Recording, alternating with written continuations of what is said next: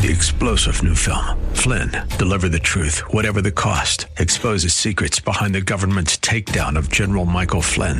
Flynn knew what the intel world had been up to. He ordered the first audit of the use of contractors. This set off alarm bells. He told the truth. He was the most dangerous person for Donald Trump to hire. They had to get rid of Flynn.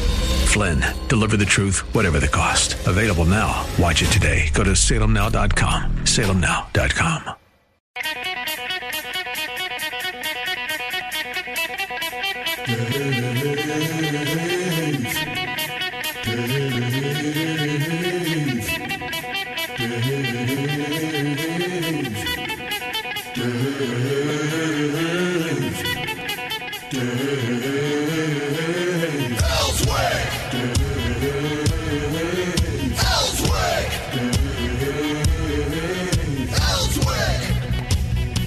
Wow, it's 6 minutes after 6. It is Friday, and we're going to talk with Ruth Pepler, who's up in Searcy County here in just a second. But I did want to tell you that I went and checked the weather today. It was really important to me that this evening that it be dry. I knew it was going to be cool, but that was all right because Eli, my grandson's coming over. Everybody knows Eli because I talk about him all the time here on the show. Today he's having his first time that he's going to come over to see Pop. That's me. And as we're here today, I'm going to have a fire in the fire pit, and I've got the first. He and I are going to make pizza together. You know, it used to be when I was growing up, you went and bought it in a box. It was by Chef Boyardee, and you'd make like a cheese pizza, and then people got really wild and started throwing pepperoni and mushrooms on it. Now you can buy the prepackaged pepperoni, the prepackaged pizza crust, the pizza, sauce and all that. So he and I are going to make pizza together and put it in the oven and then eat it with me and his Nana, and I think his uncle's coming over as well. His uncle doesn't want to miss the second part of this evening. And then tonight will be the first night, and a lot of you can relate to this because we're in Arkansas, and that is we're going to make s'mores tonight by the fire pit. And he doesn't know anything about s'mores, and I just love when my grandchildren, I give them their first s'more, and they bite into that ooey gooey chocolate mess, and they get into that. So, Ruth, we're going to do a little bit of getting the family together tonight ourselves. You've got something special for families here in Arkansas. You know, I'm always shocked when I hear the stories about people who are interviewed, and they say something like, well, I don't see why you have to go hunting. I just go down to Walmart or to Kroger or wherever they buy their food and go where they make the food at. And I'm like, do they not teach anything about farming, in schools anymore that you don't even know? They got dairy cows and things of that nature. So you're you're going to fill in that gap for a lot of people. You're giving people an opportunity to go out and spend some time on the farm. Isn't that right? Yes, that's right. It's a very hands-on experience for them, too. Okay. Do they get to muck out the barn? We've had some teenagers that their fathers thought that was a great idea. So. Oh, yeah, that'd be great for them to do. Yeah. Okay, tell us, I was talking to you before we got started here, yes. And you were giving me a little history about this. First of all, who came up with the idea for this? Actually, our guests did. We were having people come and stay in our guest house, and of course it was on the farm, but it wasn't part of what we were doing now. And they would come down and ask if they could participate in the farm chores and if they could milk the cow. And I was milking a cow tied to a post on the side of the hill, which was not an ideal guest interaction with the cow. So we just started looking around and asking, what does it look like to stay on a farm? And I came across Farm Stay US and hooked up with them, and then started calling farms all across the country. What did they like? How did they set up?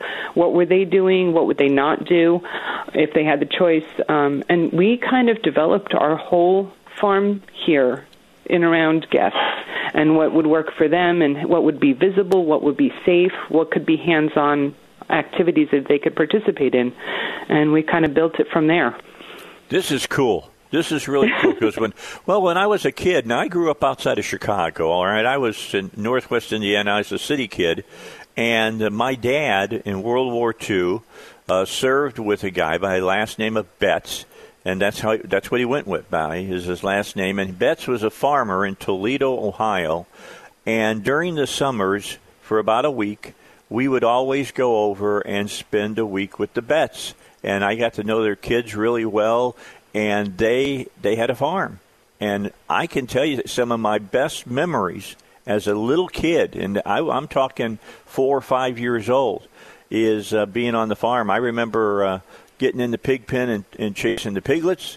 I remember getting saved by Betts because I thought if you could get in with the piglets, you could get in with the sows, which is not a good thing to do. And right. They pulled me out of there, and riding on the tractor and all of that. That was really an eventful time in my life, and I got to think for kids even today, with this, they're stuck on their internet games and all of that. This has got to be a really amazing, eye-opening experience for them. Absolutely. I mean, kids of all ages enjoy it. We've had a real big trend, though, with grandparents, parents, and kids all traveling together. Oh, that's cool. It's been amazing just to watch. Just what you were saying. They've had these experiences when they were younger. Either they were on their parents' farm or a friend's farm, and now they're sharing that experience with their grandkids. That you watch this happening, and it never gets old. I mean, just every time we see this little light bulb go on, and the connection being made, and that generational gap being brought together, that's why we're doing this. It's so wonderful. So how many of these kids really get off on learning how to milk a cow? Do they get a chance to learn how to do that? Oh, absolutely. And I think about 90% of them are wanting to try this. They've never done it before. Even parents and grandparents, it's on the bucket list, so we can check that one off. My daughter, Grace, she's here with me this morning, and the dairy part's hers, she's downstairs working with the families and showing kids and parents how to milk the cow and exactly how to get that milk in the bucket. And that's her thing. And I'm upstairs, making breakfast for everybody. And we kind of get around, you pinch it where we have to, but we've been very blessed. We have help now, which makes the whole guest process a lot smoother. It's really nice. We get to spend a lot more time with them and really do hands-on. All right, before we go too deep into this, let me ask that you give people kind of an overview of what comes with this. You can bring your family up to this farm and learn how and what life on the farm is like. And she's talking about making breakfast. If it's like any other farming breakfast I've eaten, it's like a feast. It's amazing how early Betts would get up. They'd get up at crack of dawn, and the matron of the farm, his wife, had eggs and bacon and biscuits and gravy and all kinds of stuff sitting out. Heidi, calm yourself. Heidi's my producer. Her mouth was watering now. She's some of the stuff that I'm talking about. I mean, greens and all the stuff she put on the table, and you'd eat this big breakfast, and then you'd go out and do the chores. That's right. We usually, we've kind of tailored our schedule to guests' desires, and they are on vacation, so we've remembered that. So we don't milk until about 7:30 or 8 o'clock. Oh, that's late. Yeah, it is late. It is. It doesn't mean that the farm work doesn't start significantly earlier, though. Yeah. But so when the guests come down, they do the stuff downstairs, and then everybody washes up and comes upstairs for breakfast, and it winds up being usually around 9 o'clock that we all sit down and we have a variety of things, but we start off with our own fresh yogurt and some fruit and things like that to go on the yogurt, local honey, and then while they're eating that, we're starting omelets or pancakes or whatever it is we're going to have. It varies every day, but there's always eggs involved somehow. Yeah, and lots of our buttermilk. We either make a buttermilk cornbread or buttermilk biscuits or a buttermilk Irish soda bread in the morning. So that's fresh and coming out of the oven. So of course all of these things are going out the exhaust vent while everybody's downstairs milking and doing chores. So they get a preview of breakfast. Well, this is great. This is bringing back a lot of memories for me. It really, really is. And I'm going to tell you right now, I'll be calling you here in the next couple of weeks and set up a time in the spring where I can bring my grandson. I want him to experience this. I really, really do. And this could end up being a yearly thing for a while. And it does wind up being where we have repeat people coming back because they just enjoy it so much. One of the things that we do, too, is the breakfast table. People are not getting an opportunity to sit at the table anymore and have a meal together. I think COVID has changed that a lot, though, and they're starting to come back to the table, which is a wonderful thing. I think that, the parents are having a nice time with it, though, because we don't have Internet access up at the guest house. We don't have cable TV coming in, and that's all intentional, Right. They walk in, and the kids are like, my Wi-Fi, I don't have a signal. And parents are like, yes. Because it changes it up a little bit, It brings people back together and outside exploring. They get to go hiking with the goats. We have about 45 acres fenced in with the goats and the Great Pyrenees, and everybody goes out after breakfast and romps through the woods, and the kids are having a blast, and, it's really good. All right, so you got a Great Pyrenees dog, and Grace, let me just bring you into this as well. Yes, sir. Most people haven't seen a dog as big as a Great Pyrenees. that is a big animal, isn't it? Yes, they definitely are. You have, small children getting out of the cars, and the dogs' eyes are level with them. So it's definitely a big dog. So, sometimes you get children that are a little afraid of them because, it's a small horse compared to them. Yeah. But then they realize that they're just big old fluffy love bugs, and then the kids are all over them, and they're having the time of their lives. They are one of the great breeds of dogs of all time. They really, really are. They're beautiful animals. And by the way, can I catch a little bit of an accent listening to you talk there? I thought I heard a little Eastern accent there. Probably. I always get caught on it because, I never really lost my accent when we moved, which I always find funny since I've been here in Arkansas more than I have anywhere else.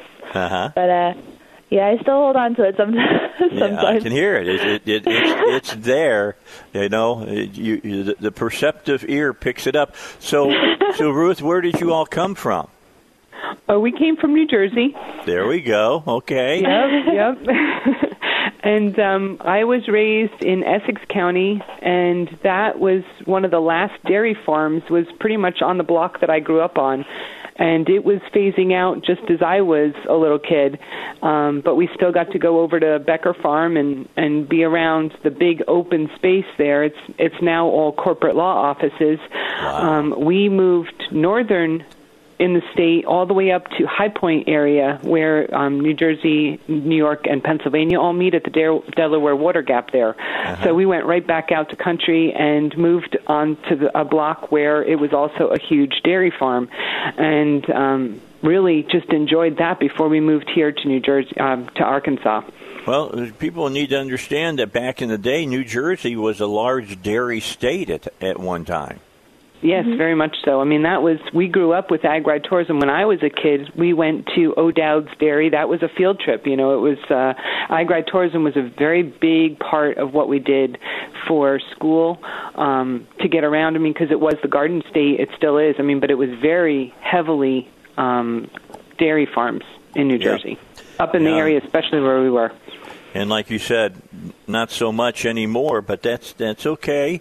You came somewhere where we still appreciate dairy, although dairy is a tough business to be in Arkansas right now. California seems to be the place for dairy farms right now, and they control a lot of what other dairies in other states do at this time. So we'll come back and talk a little bit about that, and then we'll come back and talk about the farm as well here on the Dave Elswick Show. We want to do that. It's 20 minutes after 6. Good morning to you.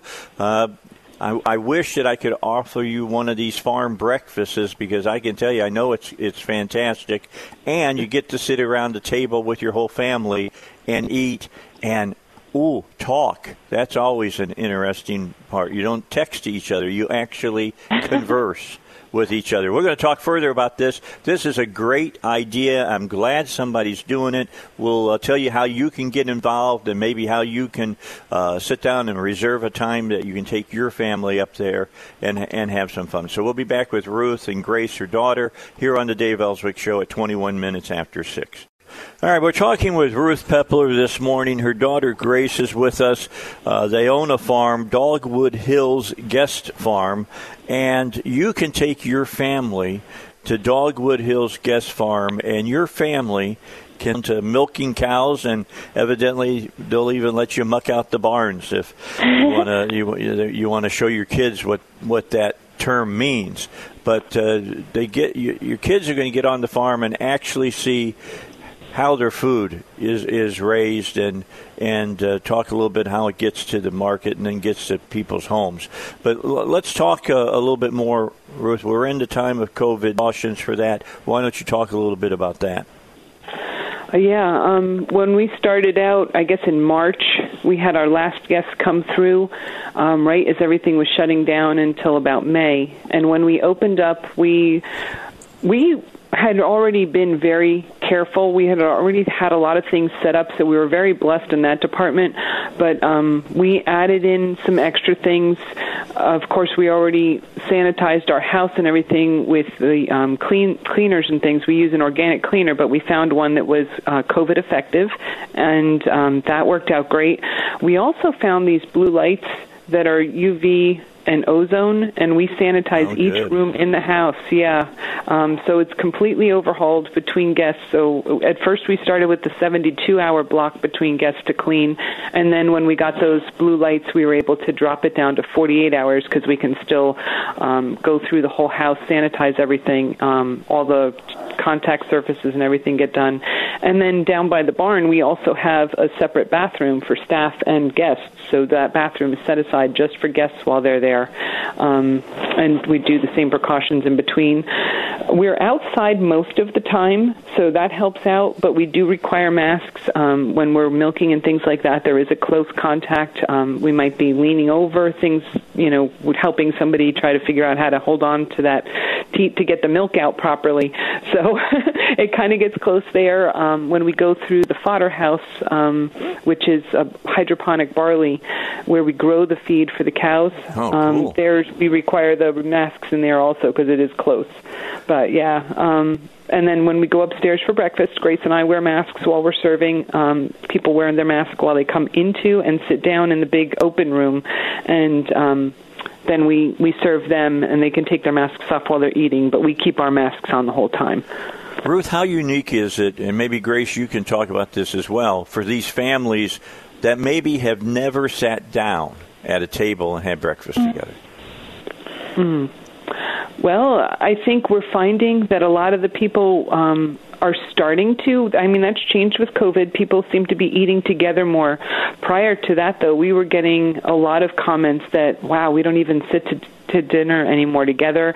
Usually it's just grab something as you come in and sit in front of the TV. And a lot of people say that this is something that they're going to try and do, even if it's only once a week, get together for dinner and make that change. And I think those are the things that we look at when we're trying to provide this experience is building families and encouraging them and strengthening them. And if we can help do that through interaction as well as, something that they might take home and be able to do themselves, whether it's making a meal together or sitting down at the table together or even planning the menu, deciding on what they want to do. But that's all completely aside from the farm experience that they're having together. But I think that that's a nice, healthy change that we're seeing. All right, so we got 1 minute left here. We don't have a lot of time any time when we have people on. But Ruth, how do people come up and enjoy this? They can go directly to our website, and that's www.thefarmex.com, or they can call the farm directly, 870-448-4870, and they can make a reservation where we have a little bit of availability left in December, and then we're taking reservations from mid-February on. January, we kind of do a little spontaneous if the weather's nice, but we don't book ahead for that. Okay, so again, that's 870-448-4870, and for you, you'll still have internet when you book. So the farm EX, that is one word, at gmail.com, and you get to them. Ruth, Grace, thanks so much for being with me. I'll have you on in the near future. We'll talk more about this, all right? Great, thank you so much. All right, you have a great day. Bye-bye now. All right, we got news coming your way here on the Dave Elswick Show. What a great idea. Do this with your family. It'd be an eye-opener. All right, Dave Elswick Show here at 101.1 FM. The Answer, Brad Hyde going to join us. He is the ERISA, I think it's ERISA. Is that correct, Brad? Yeah, ERISA. ERISA, okay, Health Community Liaison Director. And the Professional Counseling Associates. So let me ask you, Brad, just to kind of help my listeners to understand what your specific group does and what it is that we're going to talk about today. Well, Professional Counseling Associates is one of the legacy organizations of ERISA Health. And ERISA Health is the single largest provider of behavioral health care in the state of Arkansas. Okay. We cover 41 counties, from Fayetteville to Jonesboro and Piggott to Helena and North Little Rock. So we've got a huge area that we cover. All right, so a large area. I guess to start off this interview, being in the COVID-19 days that we are in right now, are the services that you all provide, being hit on heavily right now? Are people needing a lot of counseling to make it through this time? Yes. The situation that we're in right now, it causes a lot of anxiety. It causes a lot of those stressors that may lead to people having more depression, more maybe even substance use. So it is a challenging time for the community, and we're always here to help them in that time of need. All right. So as people sitting out there that are listening right now, what are some things that you can say to them about this time? I mean, I understand that some people are frightened by what we're going through, but how is it for them to be able to get a handle to understand the reality and not just the perception? Well, one thing is I often equate people when they break their leg, they say, I need to go to the emergency room. When someone has major depression or social anxiety, a lot of them say, I need to sit on my couch and this will get better. And that's just not how it works. You wouldn't you wouldn't break your leg and sit on your couch and say, I hope this gets better. So the first step is that when someone is in a situation where their anxiety or their depression or those stressors are affecting their life functions, meaning if it's affecting their sleep, if it's affecting their eating, if it's affecting their interacting with other people, meaning they may pull away and socially isolate, then they need professional help. Everybody at least one time in their life will suffer from a major depressive issue in which they need professionals to help them. And they can always call our crisis line if they feel like they need someone to talk to, if they feel like they need someone to help them. Our crisis line is 1-800-592-9503. They can call that 24/7. There's always a person staffing that phone number. So if anyone ever feels like they're overwhelmed, even if they don't feel like they're overwhelmed at that moment, but they could be, I highly suggest that you seek a professional to help you out with that. Are you all seeing a higher call rate right now? You know what? Honestly, we aren't. It's not any less, but it's not necessarily any more. I would say that's probably accurate. So what would you tell my listeners if they have some, they got family members? A lot of the people listening have families and extended families. What are some things you should be paying attention to that would tell you that perhaps somebody is perhaps having a problem mentally handling the time that we're in, or at any time, for that matter? That's a great question. One is just be observant. If someone that you know that's close to you, they do things like they're eating much less than usual. They're eating more than usual.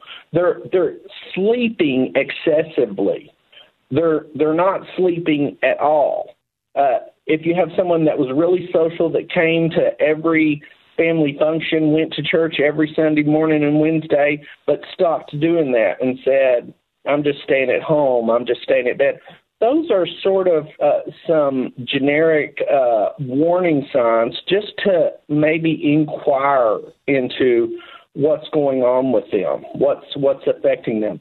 A lot of people talk about, well, I don't want to ask somebody if they're suicidal because that might cause them to commit suicide, which is just not true. If someone is suicidal and you ask them, are they thinking about suicide, that's not going to cause them to commit suicide. That's probably going to cause them to tell you, hopefully that'll cause them to tell you that they need help, and you can get them help through professionals like Professional Counseling Associates and RISA. Okay, so, as I talk to you about this, I mean, can people who think that they have a family member who's, they're out there self-isolating more than they normally would have, and you think that they're in a depressive episode or whatever, can that person call, or does it have to be the person who's suffering? Well, you can call, because if you're calling on behalf of someone else, what our professionals can do, and I can speak about our professionals, is that we may help you find ways to encourage, to facilitate that person getting the help that they need.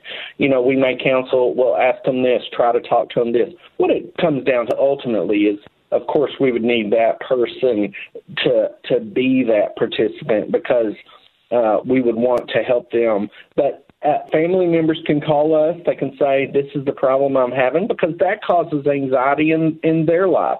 So our therapists and our counselors can help them find ways to be a service to the person they're seeking advice on. Everyday stressors, when you sit there and you talk about, is that stressful?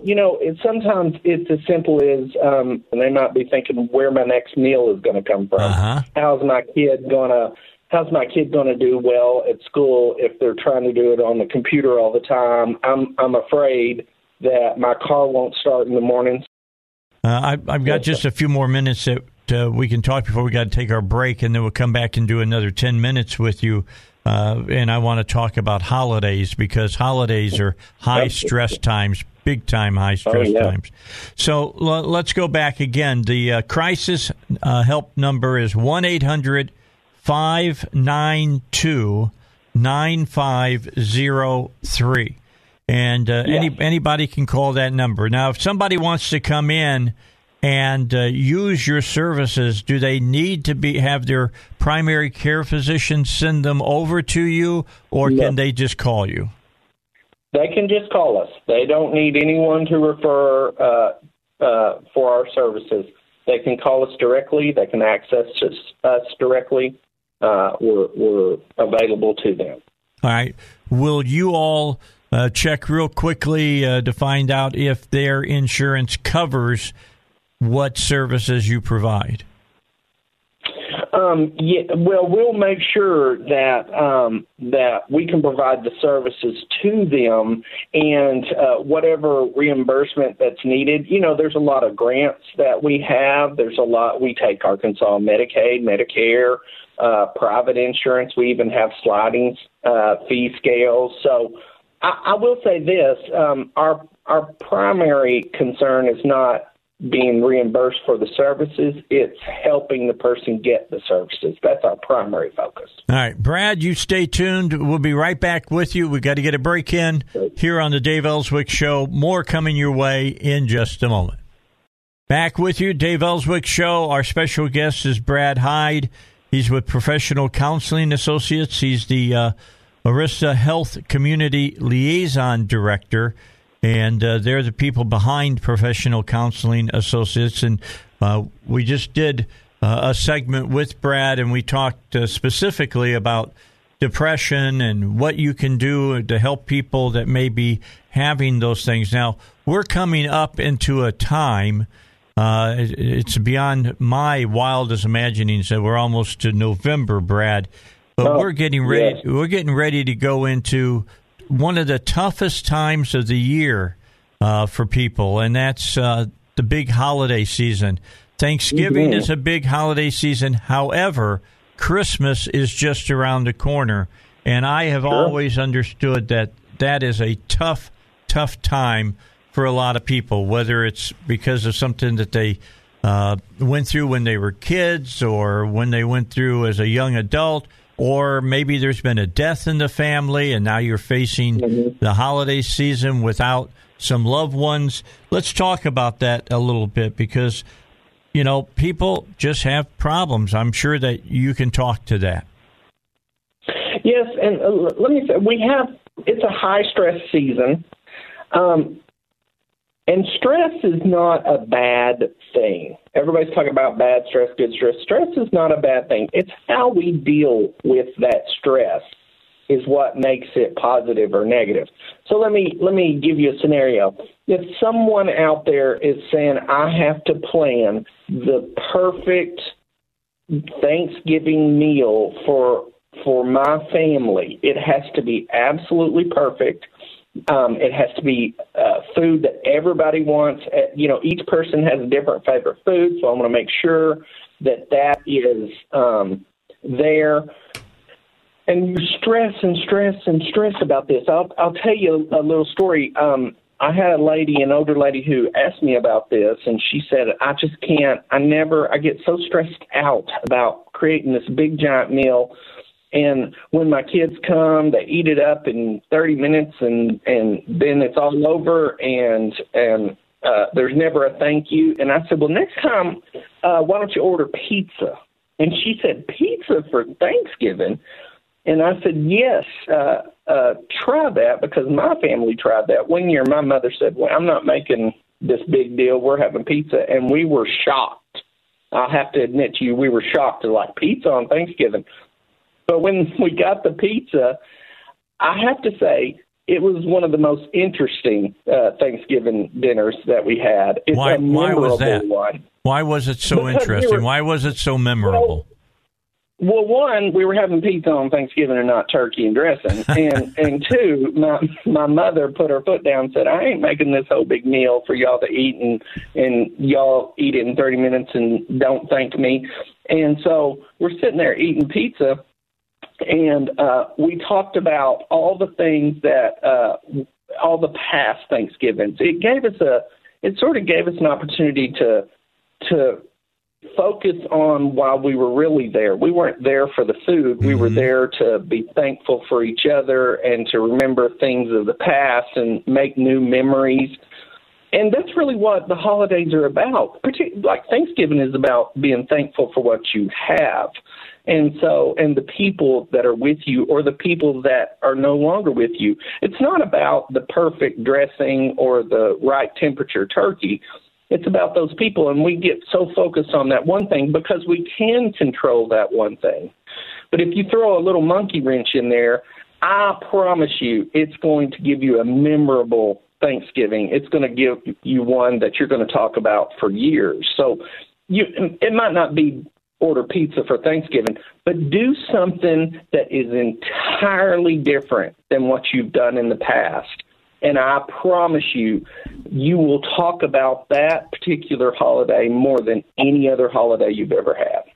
You know, so many people have this Norman Rockwellian perception of how, Thanksgiving has to be. And then there's always the TV channel that plays all those holiday movies over and over and over again. And those are perfect, super duper holidays. But they're not. You got to remember, it's not real life. It's a painting, and it's also a TV show. It's not real. Sure. Absolutely. And when there's, if you sit and you think of all the most memorable things in your life, it was probably caused by something you never planned. It's not, you don't sit there and reminisce over the absolute perfect event in your life. You reminisce, you joke, you remember with fondness the things that surprised you in the end, the things that you did different, the things that were unique. And so what we can do for the holidays is let's do something unique. Let's do something that we've never done. Let's do something that surprises us. And I promise you're going to create a memory that you're going to take with you forever. And the people you love and the people you plan this for, they will too. Well, I'm the one who always cooks Thanksgiving for my family. Last year was my first year that I went to Kroger and I ordered Thanksgiving. And there you go. Yeah, and we had prime rib instead of turkey. And guess what? Everybody liked having prime rib. I bet you in this past year, there's at some point someone talked about, we had prime rib at Thanksgiving last year, and it was wonderful. Well, they've already asked me, what are we doing for this Thanksgiving? And I've already told them I am going with, what I did last year, man. I am going to go with prime rib, and they're all excited. They're ready. That's awesome. That's something new. That's a new memory that they get to re-experience. So I applaud you for that, because when we do those things, it reduces our stress. You can't really obsessively stress over something that is new to you. You don't know what's about to happen. If you're planning something new, I mean, you might have thought, well, is this going to be, are they going to like it? Are they not going to like it? Is it going to be good? Are they going to hate me for doing prime rib instead of the turkey we always do? But it's sort of that fun stress of the anticipation. And right now, it's not a stressful memory. It's a great memory for you. I gotcha. All right. Before I let you go, Brad, we're down to 1 minute left here. What types of service does Professional Counseling Associates offer? We provide, we've been in the community since 1974. Professional Counseling Associates has 5 locations in Pulaski, Lono, Prairie counties. We have 5 clinics. They can always call us at 1-800-592-9503. We treat outpatient. We treat adolescents, children, adults, seniors. If you are having a behavioral health issue, if you have depression, if you have substance use issues, if you have anxiety, social, if you're a veteran, if you're having your very first episode of psychosis, we're here to help in any way that we can. Brad, thank you so much for joining us. That number again, 1-800-592-9503, Professional Counseling Associates.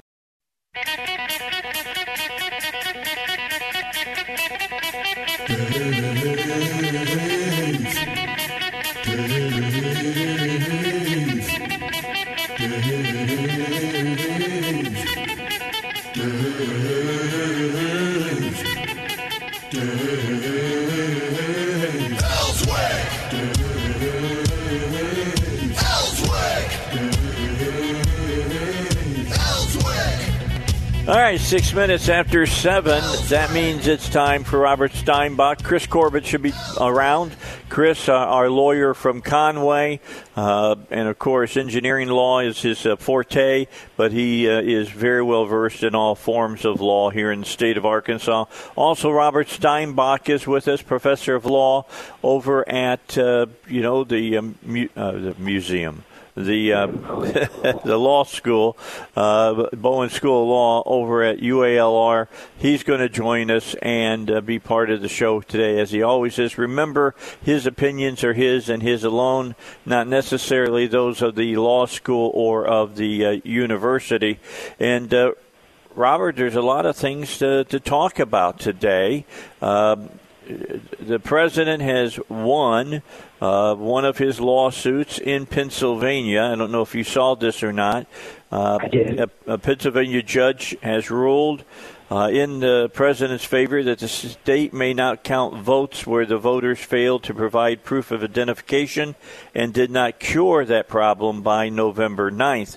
Now, on top of that, Judge Alito of the Supreme Court is waiting for a letter from some attorneys in Pennsylvania about why they should be counting votes that they got after Election Day, and if they don't come up with a right answer, and the Supreme Court says then those votes don't count, we're talking tens of thousands of votes that won't count. Dave, it is remarkable how the mainstream media, and yes, I'll use that term happily, notwithstanding that the left, that's just a nonsensical term. The mainstream media is so in the bag for leftist politicians that they no longer do investigative journalism. Let me make a few simple points. I have no idea whether or not there's enough votes out there, so to speak, that it could swing the election. And I have no basis to claim that there are. What is clear, however, is that there have been irregularities, maybe irregularities that have existed in every presidential election. That doesn't make them any better. It doesn't make them any worse. It makes them worthy of investigation. And the so-called investigative press has not only turned a blind eye, they are shilling for those that are like the three monkeys on the statue, see no evil, hear no evil, speak no evil. The New York Times, which no one can legitimately call a press outlet any longer, I'm sorry to say, I've been reading it for over 40 years. I still do, but now I know I'm reading propaganda instead of news, has an article, just by way of example, that says, we contacted every official in every state who deals with elections, and they told us, no problem, nothing to see here. Oh, really? Oh, that's investigative journalism? Dave, I did a study of 1,000 convicts. You see, what I did is I went into prison and I said, raise your hand if you're actually guilty. Nobody put their hand up. That's a kind of investigative journalism that the leftist media is now doing. Oh, well, we asked the guys who are responsible for determining if something went wrong, because then they would not have done their job correctly, whether they've done their job correctly, and they all said they did their job correctly. Yeah. Case closed. Yeah. Really? Yeah, we're not going to do any more reporting on it. Really? That's what they do, or the kind of reporting they do is, let's see, should we talk about Goodyear tires because they were blowing out an inordinate amount on Ford Escape? Oh no, they spend a lot of money here at the radio station for commercials. Exactly. And that was part of it as well. I remember when that went down. So with that said, what I think is interesting is, for instance, in the National Review, they were talking about this as a minor court decision. He says the decision has no bearing on the more notable controversy currently pending before the U.S. Supreme Court, whether Pennsylvania State Supreme Court had the authority to extend by 3 days the statutory deadline for mail-in ballots. You know, if we go back to the Constitution, one of the few things that nationally the Congress does here in the United States is they set the day, not a state Supreme Court, not a local court, but, the Congress sets the date when the election is to happen in all 50 states. So how can it stand that a court can suddenly make a decision that we're going to extend our election time? I think this falls before the Supreme Court. What do you think? It may or may not. I think that's a absolutely great question on your part, and I don't know. I'm unable to predict it. But what I will say along the lines that you're aptly pointing out is it's just another example of what we conservatives point out correctly as judge-made law. Now, there are two, and I'll keep it very simple and very short. There are two issues here. Every time a case comes before a court is confronted with deciding the issue before it. So when a court says, well, this law means such and such, that is not judge-made law because a court has to decide whether or not a law applies or doesn't apply in a particular instance. So sometimes you hear people claiming, well, that's an example of judges making law. No, that's an example of judges taking a law and then applying it. And they say thumbs up or thumbs down. Like Caesar, the person wins or loses. But when judges say, well, there's no words that address this problem in this statute, in this law, but we think it's a real problem, so we're going to come up with a solution. That is judge-made law. And we correctly believe as conservatives that's not the job for judges, even when the judges, in our opinion, correctly point out that there is a vacuum, a gap in the law that needs to be addressed. They can say to the legislature, there's a hole you guys need to fill, but that's not the judge's job to fill. And that's the problem. The left truly doesn't believe that. The left believes that the judges are a third branch of government in terms of legislation. That, if nobody else did it, let the judges do it. That's not what they're supposed to do. Yeah, it's going to be interesting to see how a lot of this plays out. Do I believe there's enough votes out there to overturn the election towards the president's favor, or turn a couple of states his way, and we're going to end up in the House of Representatives to decide who the president is going to be over the next 4 years? I don't know. I just know that I'm getting more and more concerned, and probably because of where I was raised outside of Chicago, that the way Chicago used to run elections, and for all I know, since I haven't lived here in a long time, still do, throwing elections for different candidates, and we can go all the way back to 1960 and the Kennedy election. I don't want to see that everywhere in the United States, and we're seeing it bounce up, and maybe it's been going on. I just haven't been paying attention. But, Philadelphia, New York City. Well, New York, we know what was going on up there with Taliban and all of them up in that area. And then you got, Nevada. You got this thing that's going on in Arizona where the Secretary of State loathes the president. Do you really think that he would make any kind of unbiased decision when it comes to election fraud in Arizona? I just want to see the greatest nation on earth have a legitimate election. What say you? Speaking about that, you are so on the point, Dave, because speaking about legitimate elections, again, the New York Times has an article that says Trump is amongst the worst dictators. They compare him to Pinochet and all of these dictators, and they list all the parade of horribles that the dictators did, and then they say one thing. They say, well, Trump has questioned the legitimacy of this election. And then this list of 20 things that these dictators did, there's no comparison. They literally admit somewhere deep in, the 12th paragraph of the article, well, Trump hasn't done any of these, but he's questioned the legitimacy of the election. Therefore, he's like these dictators. Isn't that remarkable? Let's do a comparison between what a legitimate media does and what a state-run media does. A legitimate media looks into questions of problems in voting. A state-run media is what all the communist nations had, where the state said, well, nothing problem with the elections, 99% for Gorbachev, 99% for Khrushchev. That's what the state-run media. So if you want to do investigative journalism, why don't you investigate how the media is not investigating? Yep. Maybe ABC, NBC, CBS should all come under the umbrella of Pravda now. Well, what's really interesting about that point, Dave, is that you love how the leftist media wants individuals to be subject to some sort of outside review, even governmental agencies.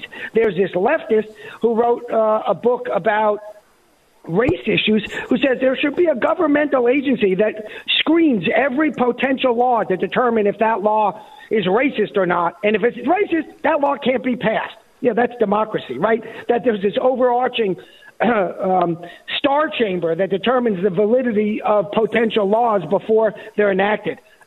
What about having a star chamber to review the actions of the media? I'm not suggesting we do that. That would be awful. That's called censorship. But it's really remarkable how the leftist media wants a form of censorship for everybody else, and in particular conservatives, but not for themselves.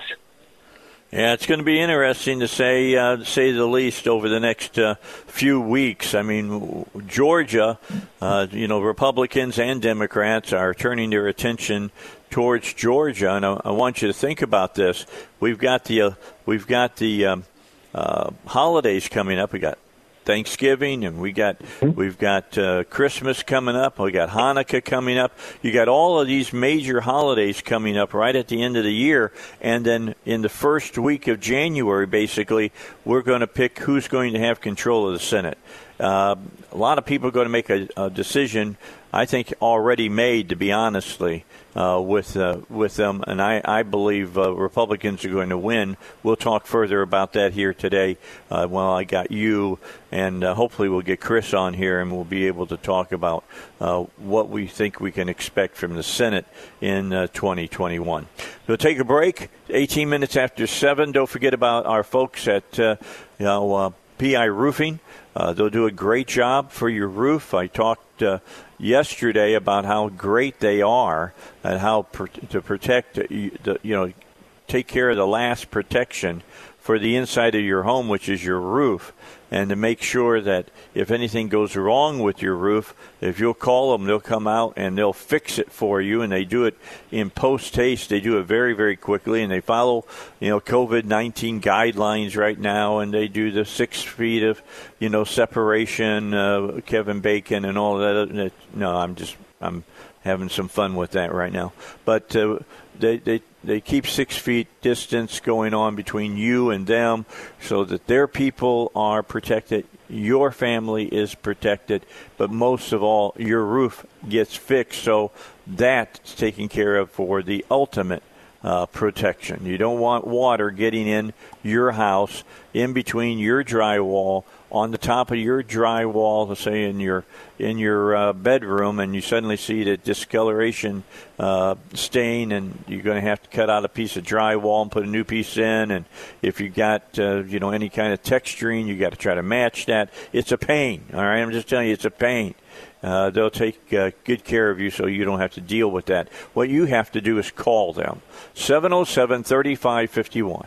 707-3551. I call that number, you call that number, your friend calls that number, and everybody gets the exact same treatment. Or you can just go online, piroofing.com. Hey, I got to laugh. Somebody just sent me a meme. You'll appreciate it, Robert. I'll send it to you as well. But it says, President Trump meets with leader of terrorist group, negotiate for the release of prisoners, and he's talking to Zuckerberg, and it says, let my people out of Facebook jail. Yeah, Yeah. I got to laugh at that. I find that funny. People on the left won't, although some of their people have been put in jail as far as that as well. So just something to talk about here on the Dave Elswick Show. How do you think that plays out? Let's say Biden does get the presidency, but things are going to be so razor thin in the House that neither, even with the majority that the Democrats are going to have, it looks like it may be a one-vote majority. Is all they're going to have. It's going to be like what we were here in Arkansas back in 2010, where the Democrats still held the majority, but the Democrats were just sitting in the wings, and they could basically say, well, you want to do that, well, yar, you're not going to be able to pass it. You're not going to be able to get it done. And I had a discussion yesterday about this with J.R. Davis and with Seth Mays, that the Republicans are going to be in a real position of strength as far as the House goes. But if they also control the Senate, the legislative side is going to be strongly leaning towards the Republicans. Well, I think, Dave, that it all does come down to the Senate. While I agree with you that a close House is beneficial, Nancy Pelosi and the leftists that control her will be able to get their troops in line sufficiently to put into place leftist policies unless we have the brake that is, and by brake I mean literally like brakes on a car, the brake that is the U.S. Senate. Yeah, fire brake. We got to have a fire brake. I agree with you. That's right. And so it all comes down to the Senate. I agree with you that the likelihood is that the Republicans win both seats in Georgia, just based on what the polling, albeit one is cautious about polling in general, but the overall makeup of Georgia and the candidates that are at issue. However, as we know, this is going to be a truly unique election in Georgia that is two senators up at the same time. It's going to determine the outcome of the Senate, and millions, if not billions, possibly billions, that's how remarkable it will be, of dollars will be going into that race. So we can never be sure what will happen. And they likely will continue to have this mail-in voting, which is just opens up the potential for fraud. That's right, I said it. It opens up the potential for fraud. All these like, well, no, there's no way that could be. What do you mean there's no way? You're mailing out ballots and there's no potential for fraud? So it's really, this is going to be the linchpin of whether or not we take a sharp left in our government, our national government. All comes down to Georgia and the Senate. It's remarkable. In fact, it comes down to just one seat. We got to get one of those. We got to get Perdue. I mean, he looks like he's in pretty good position to win. Right. If he wins, we hold the control, I'll bet, by a razor-thin margin, just like the Democrats have control of the House. That's right, although I remain highly skeptical of Mitt Romney in such a fashion that getting the two seats from Georgia would give me a lot more comfort than getting just the one. Well, yeah, because, Mitt doesn't know a TV camera that he doesn't like to run to, and he likes to kind of try to play the part of the great conciliator. So, he would be somebody that we'd have to watch, as well as Murkowski up there in Alaska. Yeah, I think Mitt Romney is even worse. Mitt Romney has demonstrated that he's all about Mitt Romney. And the added problem with that is it's not that he's all about Mitt Romney alone, albeit I believe that to be true. He couches himself in, well, I'm a grand leader, and let me tell you how this is going to come to, I'm going to bring people together. It sounds like Kasich. Hold on. We've got to get Rush in here. Let's get Rush in, and then when we come back, we'll pick this up because we need to talk about Mitt Romney some more, maybe even Collins as well, here on the Dave Elswick Show. Here's Rush. I'm thinking, Robert, that from now on, when Jones is doing the traffic, I need to play the Coaster song. Along Came Jones. Remember that song? Barely. I think you're dating yourself. I'm not dating myself. I mean, the bottom line is I remember old rock and roll as well, but that was a big song back in the day with the Coasters. All right, 25 minutes till 8 here on the Dave Elswick Show. Here's something else that I remember, and that is Hillcrest Designer Jewelry is a place to go to get unique jewelry, and you need to get over there now. I keep telling you this. I've been reminding you every day about this. You need to get over there to see them now. Christmas is not that far away. I know. You're saying, Dave, don't tell me. Christmas is not that far away.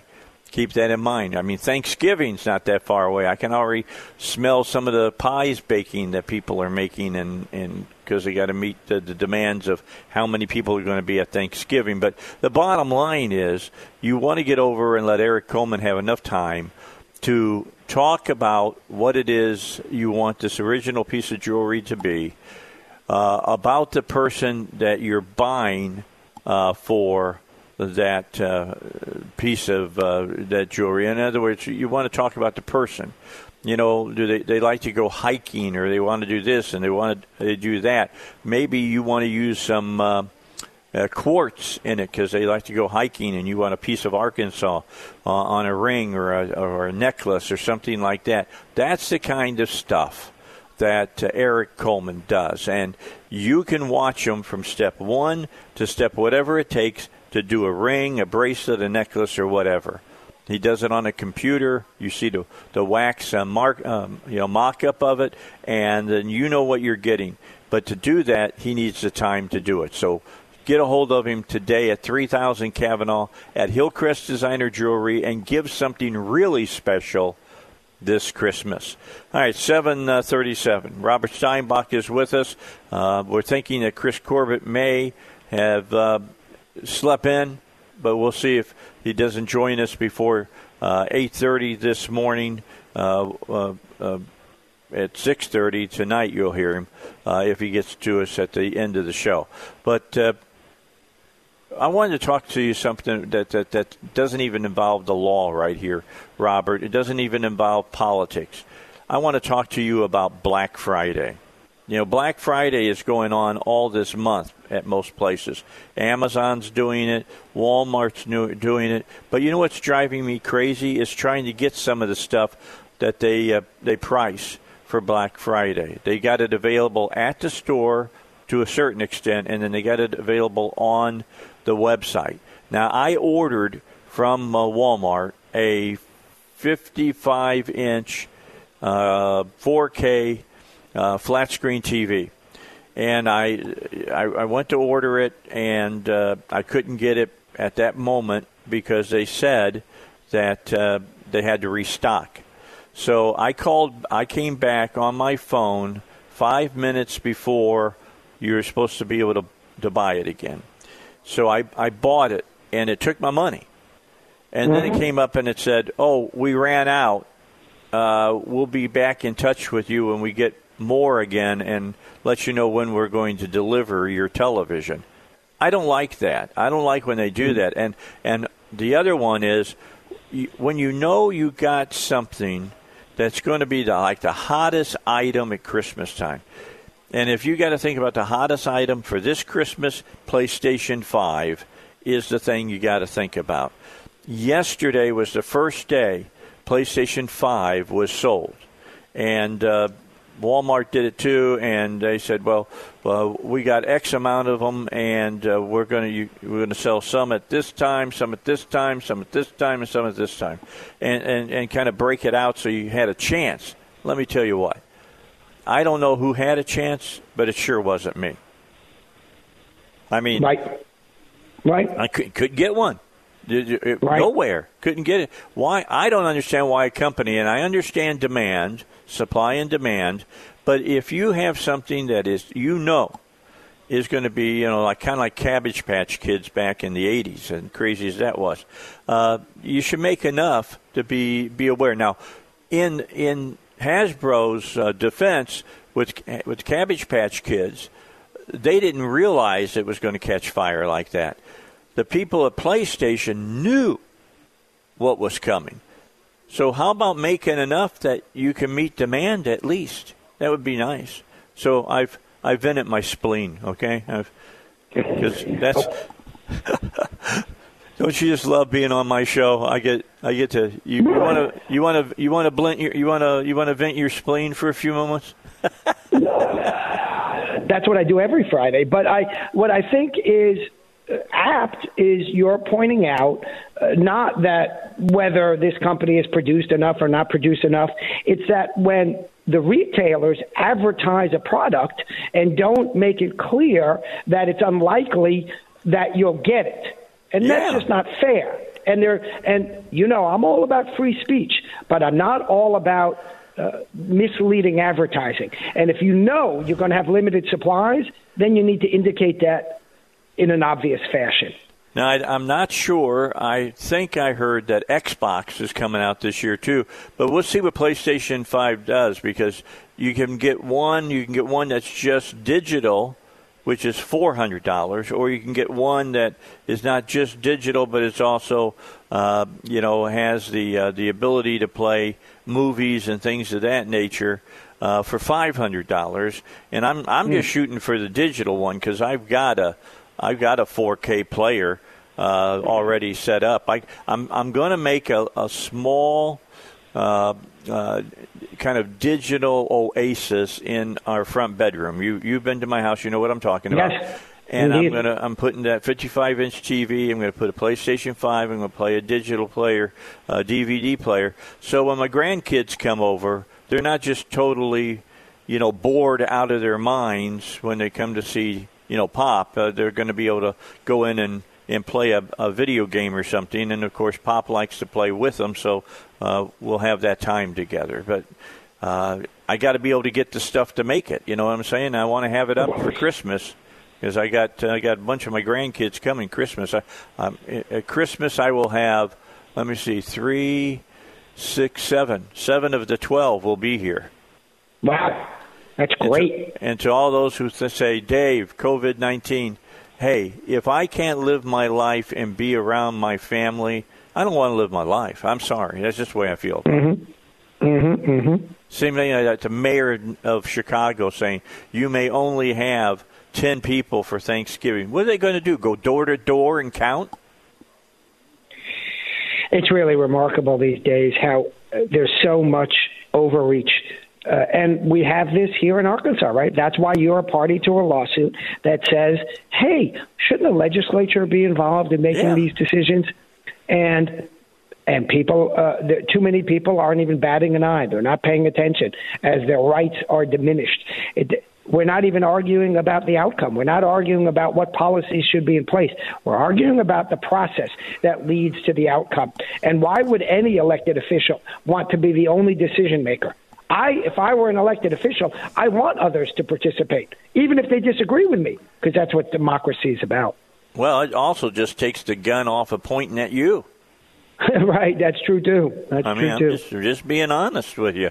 You want to carry all of that. I mean, you know what you end up being like Como and making excuses about everything and making yourself. Well, he's a murderer. He's making himself. Let me be clear. He's a murderer. That guy is.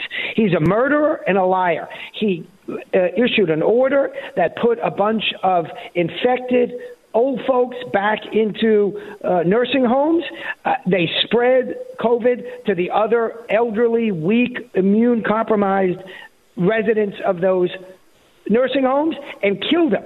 He's a murderer, and now he's like, well, I didn't do anything. No, I sort of did, but I didn't issue that order. And anyway, nobody acted upon that order.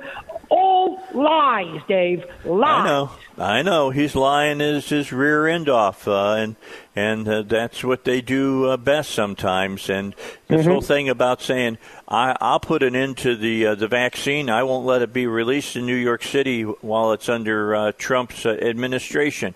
He'd rather see more people die. Well, it's the ongoing hypocrisy. Remember what Hillary said right before the election. Don't concede anything, Joe. So now the president says, I'm not conceding. at this juncture. And, oh, my gosh, the walls of Jericho are coming down. Our whole institution. You know, I love how they always use the same phrasing. The norms. If you don't think we elected Trump for the very purpose of challenging the so-called norms, meaning the swamp that has been government, then you don't understand what the Trump movement has been all about. But they tell their people, don't concede anything. But then when the shoe is on the other foot, as is the example that I gave and the example that you just gave in a different context, they have exactly the opposite outcome. Why? Because they're hypocrites, Dave. That's why. Yep, and I agree with that 100%. All right, we'll come back. We got to get another break in, final break for this hour, and then we're going to come back, and I want to talk more and in depth about the Senate, because it's really ground zero now that we need to talk about. And we'll mention also about the House, because can Pelosi hold on to her control when she only won control the last time, like with 3 or 4 votes? All of a sudden now there's the possibility she might lose control. And is that a good or a bad thing? I've always been told, deal with the devil you know, don't deal with the devil you don't. We'll talk about that. 14 minutes before 8 here on the Dave Elswick Show. All right, so my trivia question today is, there's a state that allows you to get a ballot to vote, and you can vote for nobody. So I'm looking this up because I want to know what the answer is of that, so I can give it before the end of the show today. Robert Steinbach is with us. Let's get back to talking about the issues of today. And the big issue, I think, voting-wise, is what's going on in Georgia. You've got Senator Perdue and Senator Loeffler both running for re-election. Senator Perdue got the majority of votes, but he didn't break the 50% threshold that you have to break to claim victory. So they have to have a runoff election. You got to get 50 plus 1 in Georgia to be declared the victor. It's just not the majority, which is kind of weird because they don't ask that of the presidential election, only for their state senators and things of that nature.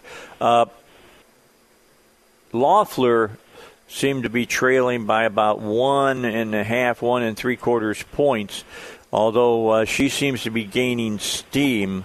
Do you think it was the third party candidates that pulled away votes from the Republicans? And I mean, Jurgensen with the Libertarian Party and stuff. Do you think those people take part in the vote again and vote for Republicans because they don't have a Libertarian? Or how do you think this is going to play out, Robert?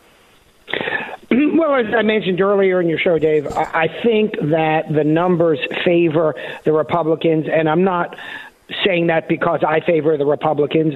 I mean, that's what it looks like at this moment based on evaluation of their electorate. So we'll see. I don't know, and I no longer, and for some time, have relied upon polls. The pollsters obviously don't know, as a general matter, what they're doing. There was an article in the New York Times that said, well, people are expecting too much precision from the pollsters. Too much precision.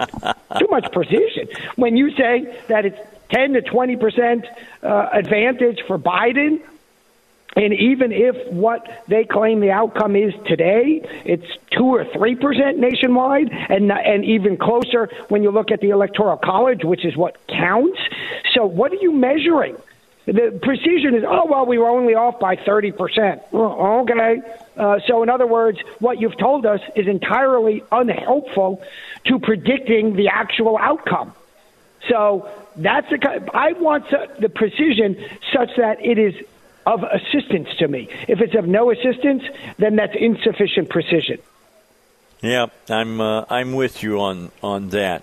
By the way, over in Paris, they are commemorating 2015 today. That's when ISIS staged a series of terrorist attacks in Paris, which culminated in that massacre at that theater.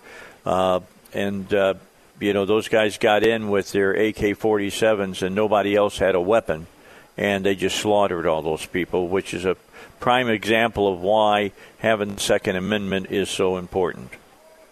Mm-hmm. So you can protect listen, yourself. You don't have to convince me about the usefulness of the Second Amendment. Bob Ballinger just raised the other day on Twitter the importance of stand your ground, and I pointed out in conjunction with what he was writing that now that Dan Sullivan has replaced the Democrat vote against it. Now I realize the guy ran as a Republican, but let's call him what he is. The Democrat vote against Stand Your Ground in committee, we will easily pass Stand Your Ground out of the Judiciary Committee, and of course the Senate and House will pass Stand Your Ground, which was sponsored by, and I suspect will be equally sponsored by, Bob Ballinger and Aaron Pilkington in this forthcoming legislative session. And that's just one greater step towards enforcing our Second Amendment rights. It's really remarkable, but we need to continually enact legislation to bring about an effective recognition of the Second Amendment. It perhaps shouldn't be that way, but it is that way, and so rather than fighting that onslaught, we use the legislative process to bring about the constitutional outcome that we are entitled to. Well, at least to get it on the floor. I got to believe that if Stand Your Ground gets to the Senate floor for a vote, it will pass. There's enough question, yeah. Second Amendment adherence that it's going to pass. People hear us say this all the time, but it is a truth to it, and that is that committees are where bills go to die. It's harder to get a bill out of a committee than it is many times to get it passed on the floor. There's no question about it, and it serves as a screening function. Sometimes that's good. I won't say that up front that's a good or bad thing in terms of any individual legislation, although one might be able to draw a conclusion overall whether it's a positive or a negative. I'm not sure I know the answer to that question as we sit here right now. But the bottom line was when Bob Ballinger brought up Stand Your Ground in the last legislative session, nobody expected, nobody knew, because it was not disclosed that the then senator from Jonesboro, I guess he's still the senator from Jonesboro for a short time, was going to vote against it. And so Bob and others hadn't accounted for that, and that threw the whole vote election, so to speak, into disarray. That won't happen again. We now have a different makeup come January in the Senate. So Stand Your Ground will pass, but that doesn't mean we don't still need to be vigilant in ensuring that. We can't take anything for granted the same way we were, or at least generally, confident that it would pass last time until the then senator from Jonesboro did something that no Republican expected. Yeah, absolutely. And I would say he paid the price for that. He lost his seat because of that, and it wasn't even close when it went to the people for a vote, and that's rightly so. All right, when we come back, something that I'm going to talk about on Monday, but I want to talk a little bit about it with you.